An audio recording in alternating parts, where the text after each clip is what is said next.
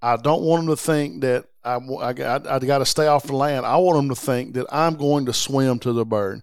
And I just feel like when I stop them there and I give them that cast and they turn and then I throw that next bird, that's solidifying in their mind is, hey, he wants me to stay in the water to go get this duck and not to climb out.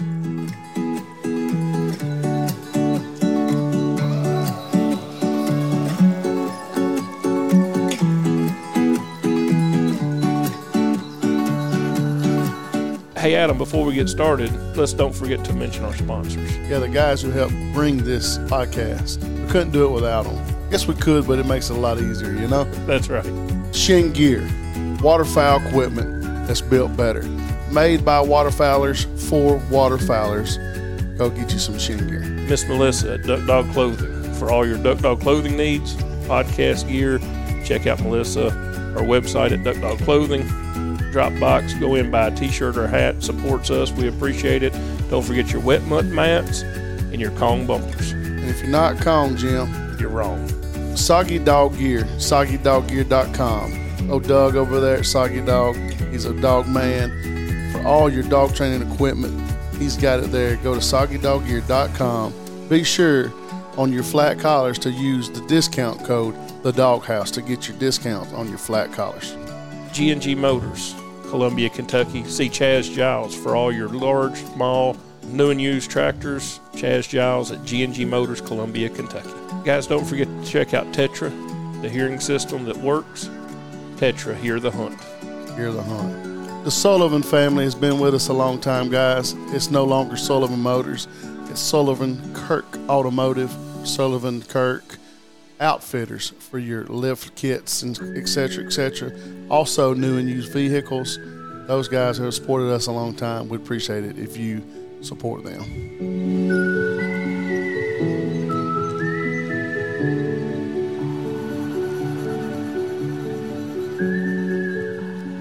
All right, everybody, welcome back to another episode of the Doghouse Podcast. Welcome in my main man, Jim Rogers.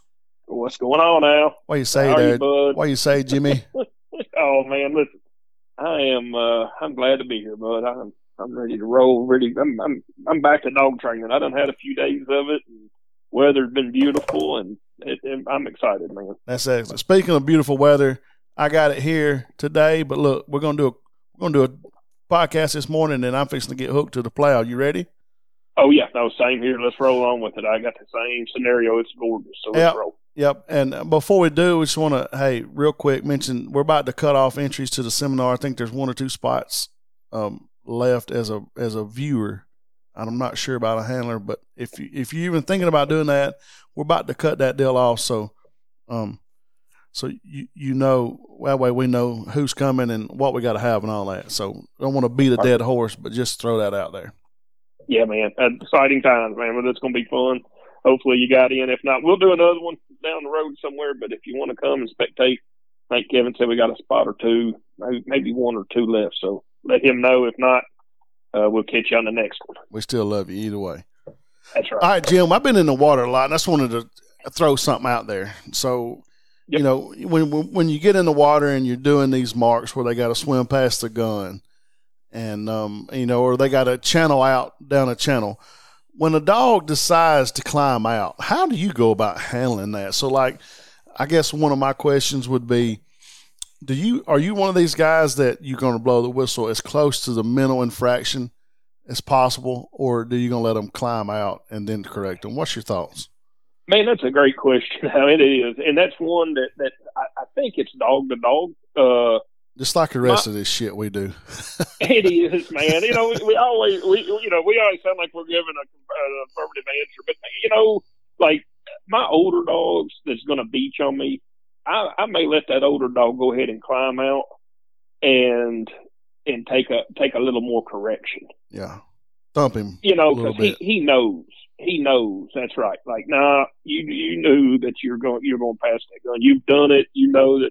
You know, I think there is probably the most blatant lack of effort that you can truly believe in, because we've trained so many times past that gun or to channel out that they ought to know that. The young dog who, like yesterday, I mean, it is February and we're running water in Kentucky. First time in my career. Crazy. And I got a long career, and it's crazy how beautiful it's been here. The water. I mean, I ain't talking about old dogs. We run puppy blinds yesterday, and we had some puppy marks, and we had a couple of nice marks, getting past the gun. We always going to get past the gun. Yeah. Well, on those young dogs, so we're going to let them. They'll start turning in towards the beak to eat. Oh, back. Not burning, not giving them any hard correction, just to know. You go on back here, because they've been through swim by last fall. They're starting to run their blinds. Yeah. They understand enough to know I casted you. You better carry that. Right. Now we had a few instances where they turned and dug on back to the beach. Now that becomes a correcting point right there, because now we're into a cast refusal. Right. So I'm going to correct there. What's your thoughts, Adam? Go ahead. Yeah. I mean, I know that's a lot. I think I agree. I may let the older dog climb out and correct him there, but that younger dog you're talking about,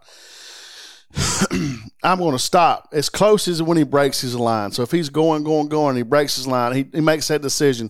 I'm going to get out right now. Tweet right there. All right, I'm giving a straight up. I'm not begging him with an over. Go straight. All right. Yep. And then look.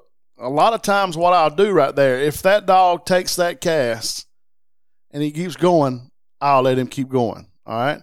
Now, if I get into a battle like you are, especially when I'm just starting like you were talking about, I would stop him again, cast him again, and when the dog turns, I'll have a gunner, hey, and throw, all right? Yep. So it just solidifies in that dog's mind that, hey, just keep going the way keep going straight. You with me?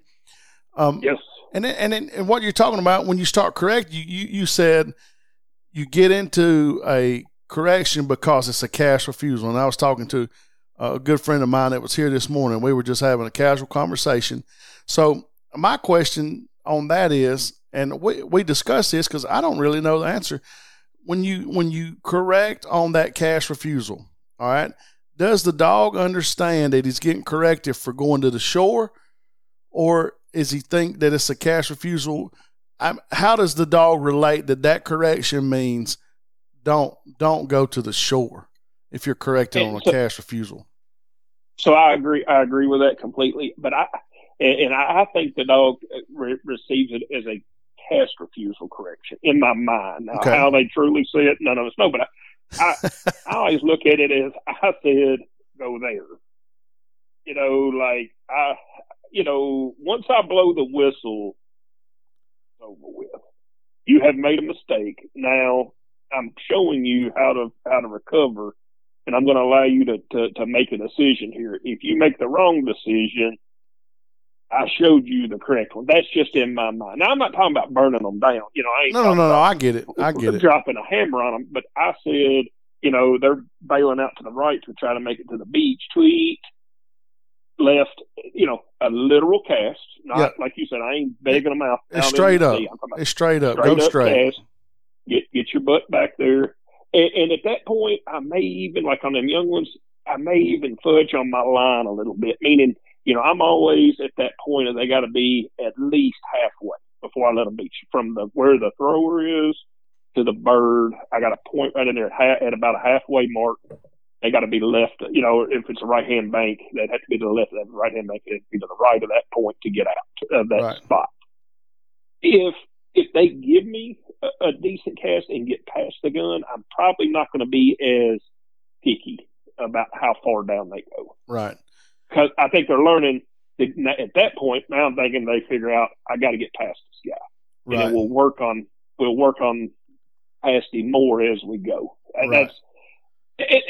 But I see your point. Once you blow that whistle, are they getting the point to stay in the water? Or are they getting the point of, hey, he said go left, or carry my line with a left hand turn and not just cave right back into that shore? I don't know. I know. I would like to think, especially if there's any correction involved, they would understand it would be for not going where I told them to. Right. And I guess when I set out to do it, what I want. And I wish I could talk to these animals, but what I want to go on in this dog's brain is if if I stay in the water, I get to the bird, right? So I don't want them to think I got to swim past the gun. I don't want them to think that I got to stay off the land. I want them to think that I'm going to swim to the bird. And I just feel like when I stop them there and I give them that cast and they turn and then I throw that next bird, that's solidifying in their mind is, hey, he wants me to stay in the water to go get this duck and not to climb out. So we done that yesterday on kind of a channel mark. It wouldn't be so much past the gun, it'd be channeling out. I will do that bird throw. I do it on the past the gun also. Same type concept. Same type concept. We just do an extra bird. They started in towards the beach. As soon as the dog would cast out, hey, boop, bumper. We'd throw a duck and then we'd just throw a bumper on top of it. Right. That way, and then they would just dig down the channel to get back there to it. Correct. No, but I think at some point in the dog's life, you got to understand too. When you cast, that means go where I told you. Yeah. You know what I'm saying? Like, so I get your point. Is it conveying exactly what we want? But if I'm going to stop them, they've got to give me the right cast. They can't just cave back in. No. I totally agree. And then that comes with time. But I'm just thinking about the easiest way to get them to make sense of what I'm trying to accomplish here. Sure. That cast absolutely. means stay in the water. Yep. And at some point there, you're gonna end up nicking them or what for a cast refusal. I get it, but how to teach that and how to get it to make sense in their mind. Yep. I think that throwing that extra bird is a big deal for mine early on. Now look, when they're older, they don't get that unless it just gets into a bad spot. So yeah. What about a dog that goes and gets in and all right, so you got a 75, 80 yard entry. All right, it goes down and it gets in the water. All right. When do you let it get in and then see what the dog's thinking and what's going to happen before, I like the dog, if they don't get in at the right spot, but they get in the water and make a conscious decision to do the right thing, I think that's very rewarding. What's your thoughts on to it? The way where they enter the water. Absolutely. And I'll tell you, I'll take that another step further. We actually had this scenario yesterday. That exact scenario yesterday is we were kind of a weird angle into the corner of a pond and then pushing out to the end. It was a small pond that had a nice beat down cattails at the end they had to get through. So it was a really good blind coming to some lunch and water, pushing out probably only 60, 70 yards of swimming, and we were about 60 yards off, pushing out about 20 yards. So it wasn't a monster, just a good master level training blind. Right. And a lot of those dogs would take off, go down and hit the corner, and they would bail into the right a little bit. And it was actually a little more water, So we were not stopping them at that point. I would not stop the dog because they were making good decisions for actually the more of the water. And once they started out through there, I would let them get going good, then stop them and put them back on line. I was not stopping anything before the water as long as it wasn't a blatant cheat. Now, I had some go down there and just peel off to the left, Right. Just, tweet. No, come here, burn. You line, you get your bower cast, you better get in that water. That's a little different story. But the ones that were making a conscious effort to try to hit the water, I let them carry into there. I'll carry that another step further. And if you're wrong, I started doing this a few years ago, and I really like it. It's like getting over a point. So many people let the dog get on the point, stop them, and they want to make the exact cast into the water. I very seldom stop the dog on the point. Very, very seldom. I always, as long as they get in, get over the point, and they dive back in, regardless of what direction they go, I let them get in, and then stop them and put them back on line after they've made that second entry. Right. And I have that's improved re-entry off of points I made. It's kind of the same thing. Right. Let them make the conscious effort doing the right thing, and then I don't get that popping just because they got on a point every time they had a point to stop. Correct. Yeah. You do that or think about that? I do. I try to mix it up. I also think at some point in time you got to have that cast off that point in your arsenal. Absolutely. But at the same time, in training, a lot of times I want to see a dog get up there and kick off of it to the water. Yep. Theoretically, and if they'll do that, man, I feel like you you're winning at that point. You're winning the battle. Yeah, Mm-hmm. No doubt. Oh, if they'll do it on their own. But I mean, ultimately, there's a lot of gray area. There's not a lot of black and white, but it sounds like you and I both are going to lean on when they're younger, handling, get them to go keep them in the water, and when they get a little bit older and get a little bit more experience, we put the weight on their shoulders to stay in there and let them climb out, and then bring them back in. Bring them back in. Yeah, let them make the decision. Well, some dogs have been through all the basic stuff, the swim by and the de-cheating, and you start throwing those marks, and he starts voluntarily bailing out way before the gun. Like I said, that's probably the most blatant look at lack of effort, or maybe is in the dog training world, because we've just done that so much. They should know that, right. Especially on standout guns. We're doing white coat, and they see a gun stand out there, they know that that's going to the wrong side of that every time. Yeah. Absolutely. Good. Let's move on. Kevin, you got a few questions for us? Yes, sir. So I'm going to summarize the first one. It's a little lengthy, but basically HRCH MH dog starting to enter cues and seems to be doing well in it. Dog runs blinds and handles well. His problem comes into overcasts. He gets angle backs, but is struggling to get overcasts. Does that give you enough detail out of that question? He's struggling to get the overcast. Not he's not struggling with overcasting, but the actual overcast. Correct. Gotcha. Going perpendicular to the line. Yeah. Go ahead. I mean, I don't think there's a dog. None of my advanced dogs here that are going to give you a true over and go over until you stop them. I have some young dogs that'll do it that are was on the tee 2 months ago or something. But I mean, essentially, the overcast for us at this point is just finishing a blind, and we're just talking about that little kiss my ass. It's right there over too. It's not necessarily go over for 40 yards either. No. If I'm in a position I need a 40-yard over, I'm in a bad position. In a tight spot. In a tight spot. What they say on Oh Brother, we're out there. Damn, we're in a tight spot. You're fixing to see Jimmy have to go to doing some handling. Real handling. I'm with you. I think, when we first started years ago, we actually done drills and stuff to try to get dogs to do that. We thought we needed an over cast, and we didn't run literal casting. We were running directional casting. You stop the dog, you put him back over on line, and you try to get your straight backs and your straight. And we figured out that that's way harder than stopping and angling back and forth across that line the way most judges want to see you do it. You want to ride that line, the imaginary line between you and the bird, and unless you just get a terrible send off, most of the time you're going to stop that dog where a direct, directional cast wouldn't be necessary. It would be a literal cast where you would literally give the angle to the point where from the dog's seated to, if he would carry that angle all the way to the bird.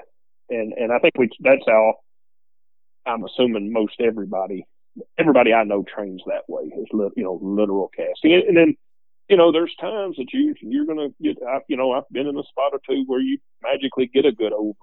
But I think the dog kind of understands from the early training that it's in there. But I'm only going to get a few yards, like Adam said, it's just right there at the end of the blind or something. Just got to get enough to get to the stake. Right. What amazes me is I see people giving overs to get like a slight angle back in training. I mean, and then at the hunt test too. And I'm just like, how in the frick they're giving an over to get a little bit of an angle, and it makes me scratch my head. And now these people dogs run pretty good blinds and pretty successful. Um, Oh yeah. They've lied to it so much they believe it. That's the way they do it. well, that's just the way they do it, and that's just the way they do it. A big. I've seen dogs need just a little bit of just a chink. Like it'd be hard to get mine to give that little of a change. And I've seen people walking out, walking over to get that little, just a slight turn, because they've done it so much but the dog understands it, and that's part of it too. It's how you train. But I think if you do that, you're going to get yourself in positions you can't get out of if you're not real careful. right. Where you don't have the opportunity to walk out and over if you're in a bad spot you can't get out of. So, I try through training, once they're up running any kind of blind, once I blow that whistle, I'm going to show them where the bird is. Yeah. I mean, as long as you can get a little over there, I wouldn't worry about it. I'd be good at changing directions on my angles, and then you don't have to worry about having no gaping overs. That's my advice to the fella. And if you completed your HRCH master title and been very successful with your blinds, and I don't know what your record is, and how your dog runs blinds, but don't sound like he needs over either. I was going to say, how many times, have you had to give that over with, or needed a big over? Yeah. If you do, you may work on things like lining up, getting more, taking off more correctly, right. When you say dead bird back and within 1 to 3 seconds you blow the whistle and have to give it over, you're in big trouble. Then we're in a tight spot. We're in a tight spot at that point, and it happens. Dogs will just shoot out. We've all had it. They dogs, man. They just dart off like, what the heck?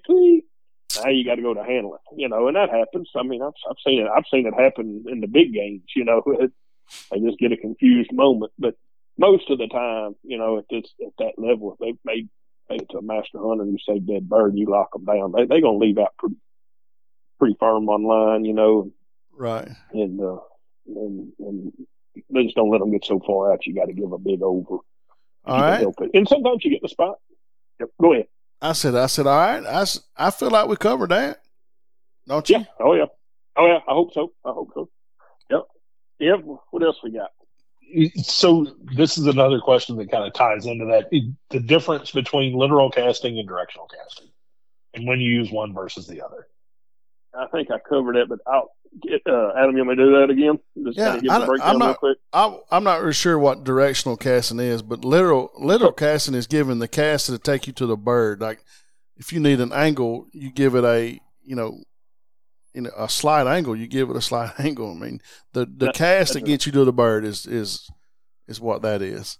I don't know what directional casting is. Directional casting is where you would stop the dog offline, put the dog back on line with whatever cast would bring it back to line, like an over, and then give it a straight back, where you're actually casting overs and backs, not angling. You're putting the dog, instead of putting the dog to the bird like we would do, you would it's an old school way of doing it that, I remember back, like I say, when we first started training, we taught that. We taught the dog to go back on line and then cast it up left or right. It'd be like running the tee on a blind is what it would be. Right. And it's inefficient. It doesn't look good compared to the way we run blinds now. It's just way more efficient. And there's some judges, I think maybe some of the old guys, that I've seen that like that. They like to see a dog taken up, but that's all played out, man. It's, that's some old school stuff, man. That's old school stuff. It just doesn't. It's once we start running blinds, once I say dead bird back, and that dog leaves, as long as he's on the line, I leave him alone. When he comes off line, I stop the dog, and like Adam said, from where that dog's butt is sitting to where that blind is, if that's a whatever degree angle, I try to convey to that dog with my arm raise at a 10 degree, 20 degree, 30 degree, 45 degree angle. If he'll go that angle and carry it, it'll take him all the way to the bird. Yeah.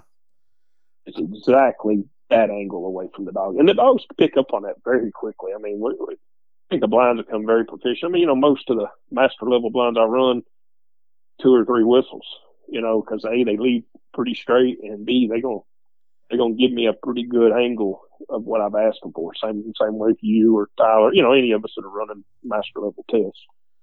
And I get those type. I learned from Lauren, and he's been doing this for 40 years, and he's always looking for a better way to do something. And I guess that never, running a directional casting blind never even sets with me, because I've always, there's better ways to do it. So why even think about doing it that way? It's just the way I look at it. The debate in my mind is literal casting versus momentum casting. What I would say, the guy I said earlier, that gives the over to get the angle in training, that's lying to the dog, and that's not literal. You save your over to get an angle at a hunt test when you really need it. When you really need that, when you're in a bind, you give them an over to get some angle, some directional change out there when they kind of done turn you off and shot you to bird a little bit. So that's right. I never even in my mind debate literal versus direction. It's always literal versus momentum.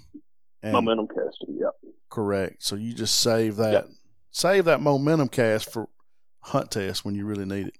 So and to explain that, because you've added something to it, the momentum cast is doing whatever it takes necessary to get them from where they are to where they are. That's right. Meaning you just got to go something to the left or something to the right. You got to get some movement hard that way, or we're going to be called in on this deal. That's when the last ditch efforts have hit. Right. They're on a point and they've scalloped it and not come off.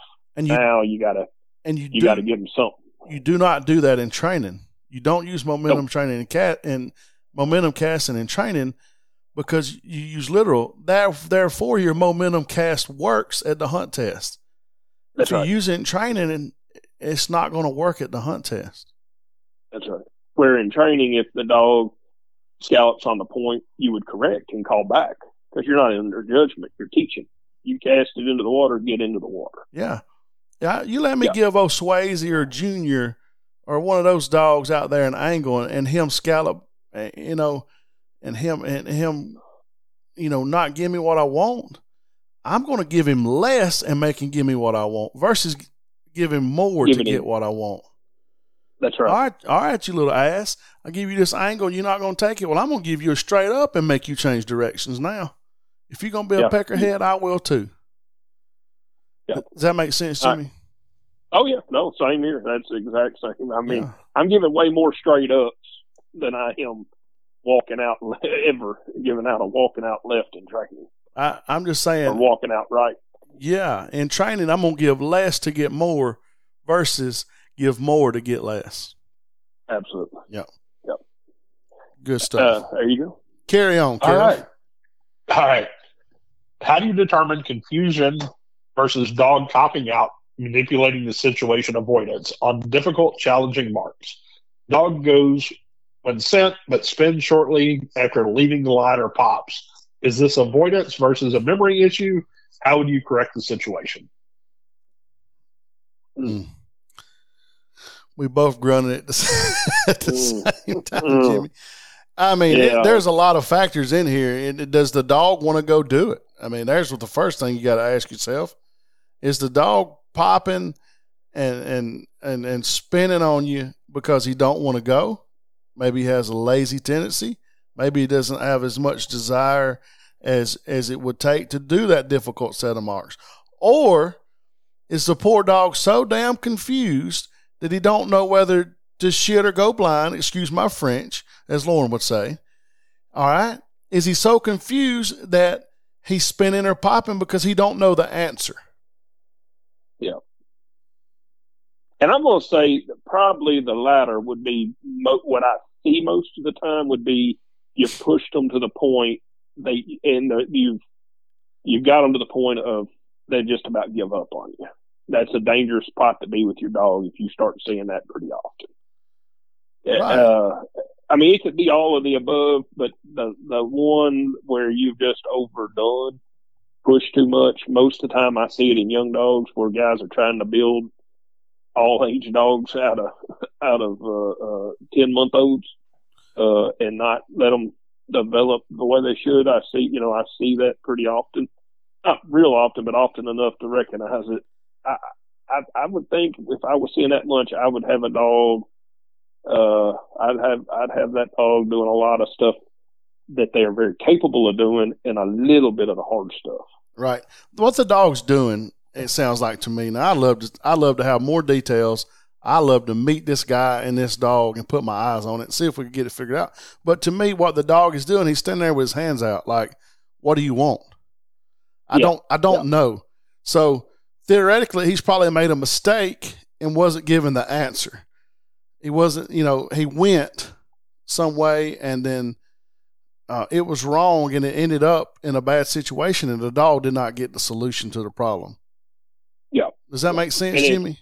Absolutely. And if it's, you're going to stop them, and if they're sending for a mark and they go the wrong way, you're going to stop them. You got to give them information. You got to give them the solution so they can put it all together. And to me, a dog that gets in this situation is he's been corrected, and I'm not necessarily meaning with a collar. I'm just saying maybe stopped or maybe called back in or maybe no here or something like that, to where he did not know the answer to the problem and it wasn't shown.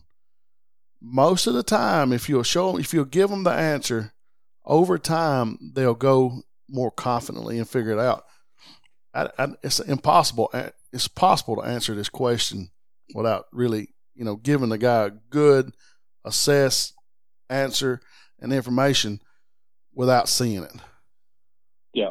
And knowing details further back, will they be transparent and say, "Yeah, man, he was going the wrong way," and I just started going, no, and nicking him, what we would call a cold cock, or is he stopping him? And I mean, what's happened to the dog to get it to this point? Yeah, just over. I'd be willing to bet that I'm and right. It could be too. The dog just don't have the desire to do the type of work you're doing, and that's maybe intimidating. Just to the point of you've overdone it, and he doesn't have that much go in him. If he's got a lot of go and he's doing that, he's confused to the point you gotta break it back down. I'm with you. I'd like to see like those are the type things I like to look at and be able to say, "Hey, this is what I see. This is what you need to work on." And like I say, break it back down. I've had dogs. I've got a personal dog right now he's fantastic. I mean, it's one of my top runners that's really, really nice. And I was pushing him hard, and he got a little no-go issue there, but we were working on big stuff. So as soon as it developed, I shut all that down, right back down to doing some singles, making him build his confidence back up. And within about 10 days, 2 weeks, we're right back where we were and building on. Yeah. I recognized it real quick. He got real nervous. We were trying to start showing some retired stuff, and he got confused on it and took it out, done what he's capable of doing, and then started adding that in, like a little bit, teaching it. Now it's no issue. Right. I didn't let it build into a major issue. I did not want to create something I couldn't get out of. Right. I guess I'll end with this, and it's going to be it's not going to be an answer to your solution, but it's going to be a couple of pieces of advice. When you're doing complex stuff like that, you better keep old Mr. Sparky in your pocket, okay? Don't be burning on him and stuff like that when you're doing complex stuff, all right? Because that's gonna create worrisomeness and anxiety next time he sees something complex. And my next piece of advice is he does not have to be perfect. I think we get this deal where they have to be perfect. He does not have to be perfect. Let him make mistakes. If he's given effort, reward him. Give him the answer. Next time you do something complex, maybe he's 3% better. And the next time, maybe he's 10% better. And let that perfection come. Let that preciseness come as he's gaining knowledge, as he's getting better at doing complex stuff. And we're talking about a lot of time. We're not talking about 3 weeks. We're talking about years. And let that dog develop. I guarantee you that would solve your problems. If you'll take those two things and Don't demand perfection and preciseness. Reward effort and keep Mr. Sparky in your pocket and don't be correcting him unfairly. Yep.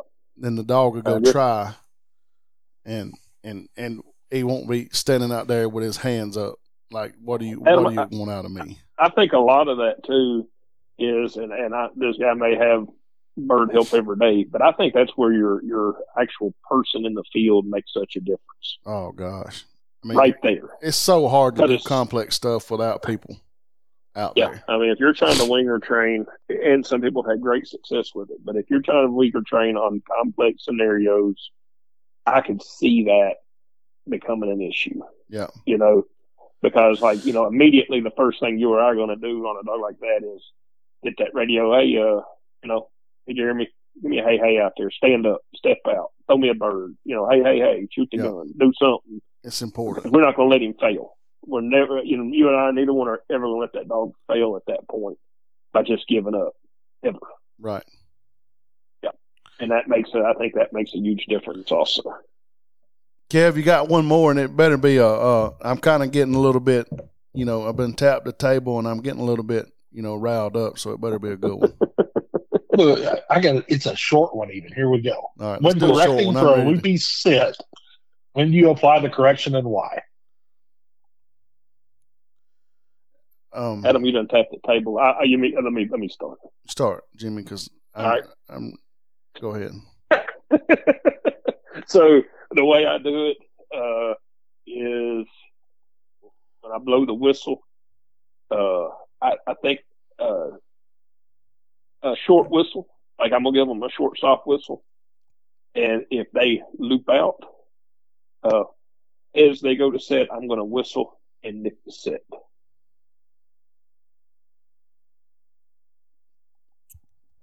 That's your answer? That's my answer. I mean, my answer to your question is going to be, what does the dog understand? I don't think there's the answer to how I answer the question. I go through a whole process of teaching the dog how to respond to a correction for not sitting on the whistle. So I know my dogs understand. What does your dog understand? How did you teach it? So I would go back through, think about how I taught that dog to sit on the whistle, and then that's how I would correct it. And if you taught it how Jimmy just said, then by all means, it should work. But for me, I'm going to blow. If I don't get a crisp set, I'm going to blow again with constant pressure until his ass hits the ground. Then I'm going to let out of the pressure and then another whistle. But then again, that is a whole different process that I go about teaching them to how to respond to that. So I don't advise you do what I do if your dog hasn't been taught how to process that information. I don't see as many loopy sets as I used to. People have gotten way better at that. Yeah, people are. And so the dogs I've had to fix on loopy sets of dogs that have come in, that have been trained elsewhere or have been amateur trained and asked to run maybe, the grand or the national, whatever, which I'm tickled to always run those dogs, and they're usually very good. But if they do have a loopy set, I have not broke it down into drills. I usually just get it in the field, and it's always worked for me. Just because I'm assuming the collar condition, I'm assuming they've done everything else, so it's not something I've come out of my basics. If they come out of my basics, they're sliding to a stop anyway. They're digging a hole where the whistle hits 99% of the time, so I don't have to adjust to that. But if they've been allowed to make loopy sets, I can get a collar. That's I'm going to put a collar correction on it a lot. Right, and I think you get a ton of questions about how to correct. How do you correct this? How do you correct that? And it's all so dependent upon how the dog was taught. What your basics were. Yeah, when you went through basics, how did you teach the dog to process being corrected? And I don't know how to show you that. It's just what you did. And you and I both do the same process of burn to a hot spot where the dog locks down on the pressure and don't bolt from it. Yeah, I don't like that term, burn to a hot spot, but they got to sit on the pressure. That's burned to a hot spot. I mean, that's what I call it. Right. They lock on the pressure. and that's what causes them to get to that constant lock. So if your basics were correct, you're not going to create a lot of that stuff, and then hold your standard. You're not going to get into a lot of that type of stuff. Correct. The loopy sets and all that. But then, everybody gets to the dog and they want to move forward quickly for some reason. Everybody's in a foot race, especially in the hunt test game, to try to be the first one to a hunt retriever champion or a master title. Right. And then all the what I call Swiss cheese comes out, where all the holes start showing up. Yeah. And things like loopy sets. And loopy sets these days in any test, HRC test, master test, whatever you're running is going to be tough. Yeah. Because people, so what happens is everybody else's blinds are going to be crisp stops with crisp casts. If your dog's looping way out, you're not getting that. So your dog doesn't look as good. So you're gonna get judged on it. It's going to stick out like a sore thumb to the judges. It's sticking out like a sore thumb. So you need to get that right. So the question should be, how do I get my dog to stop on a whistle? Right. Because that's the key is when that dog hears that whistle, it needs to be running from forward to backwards as it turns to lock down on you. Right. Because that's the type stop that everybody else is going to have there. And so you can't be the one that's got the guy that runs 25 yards offline and sets down. I run a dog several years ago up in Pennsylvania for a guy, and she had run pretty good. I hadn't had much trouble out of her. I had her just a couple of weeks. He, asked me to take her on a master test with her. And the first time I blew the whistle, she went out of sight in behind the tree on me, like way up. I'm like, what the heck? And I called her out and got her back there, like one whistle, but I had to call her back and then send her back to the birds. I had 2 whistles on the blind. She actually done a nice job, but I'm like, oh Lord, that was the worst I ever had. She would just she'd make a loop. She'd go 20 yards offline. So that took me some time to get her to sit down. I may even put her back on some pile work, right. Get her stopping, even coming in, and quit stopping going out. So just took her back virtually through whistle stops. Well, yeah, there you go. You went back to the yard to fix it. You don't fix that bad of an issue in the field. No. Dang sure. Oh no, no. This was beyond a loopy set. This was She wasn't sitting on the whistles. What she was doing, she just running. You blow the whistle, she'd run right or left for a little while, and then I'm like, that ain't gonna get it, bud. All right, I need to get to work. Y'all good? Yep. Oh, we're good. I need to roll right now. So good. Adam, worked out good. Kevin, thank you, bud. Yep, no problem. I want to apologize to everybody that came out to the hunt test the last 2 weekends thinking you were going to get judged by Jimmy and got me.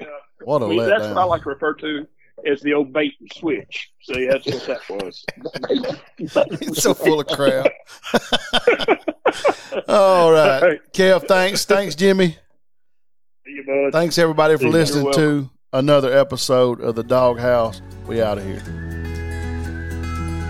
And guys, don't forget, go check out our new website, thedoghousepod.com. You can submit questions, see all of our guys that sponsor our show.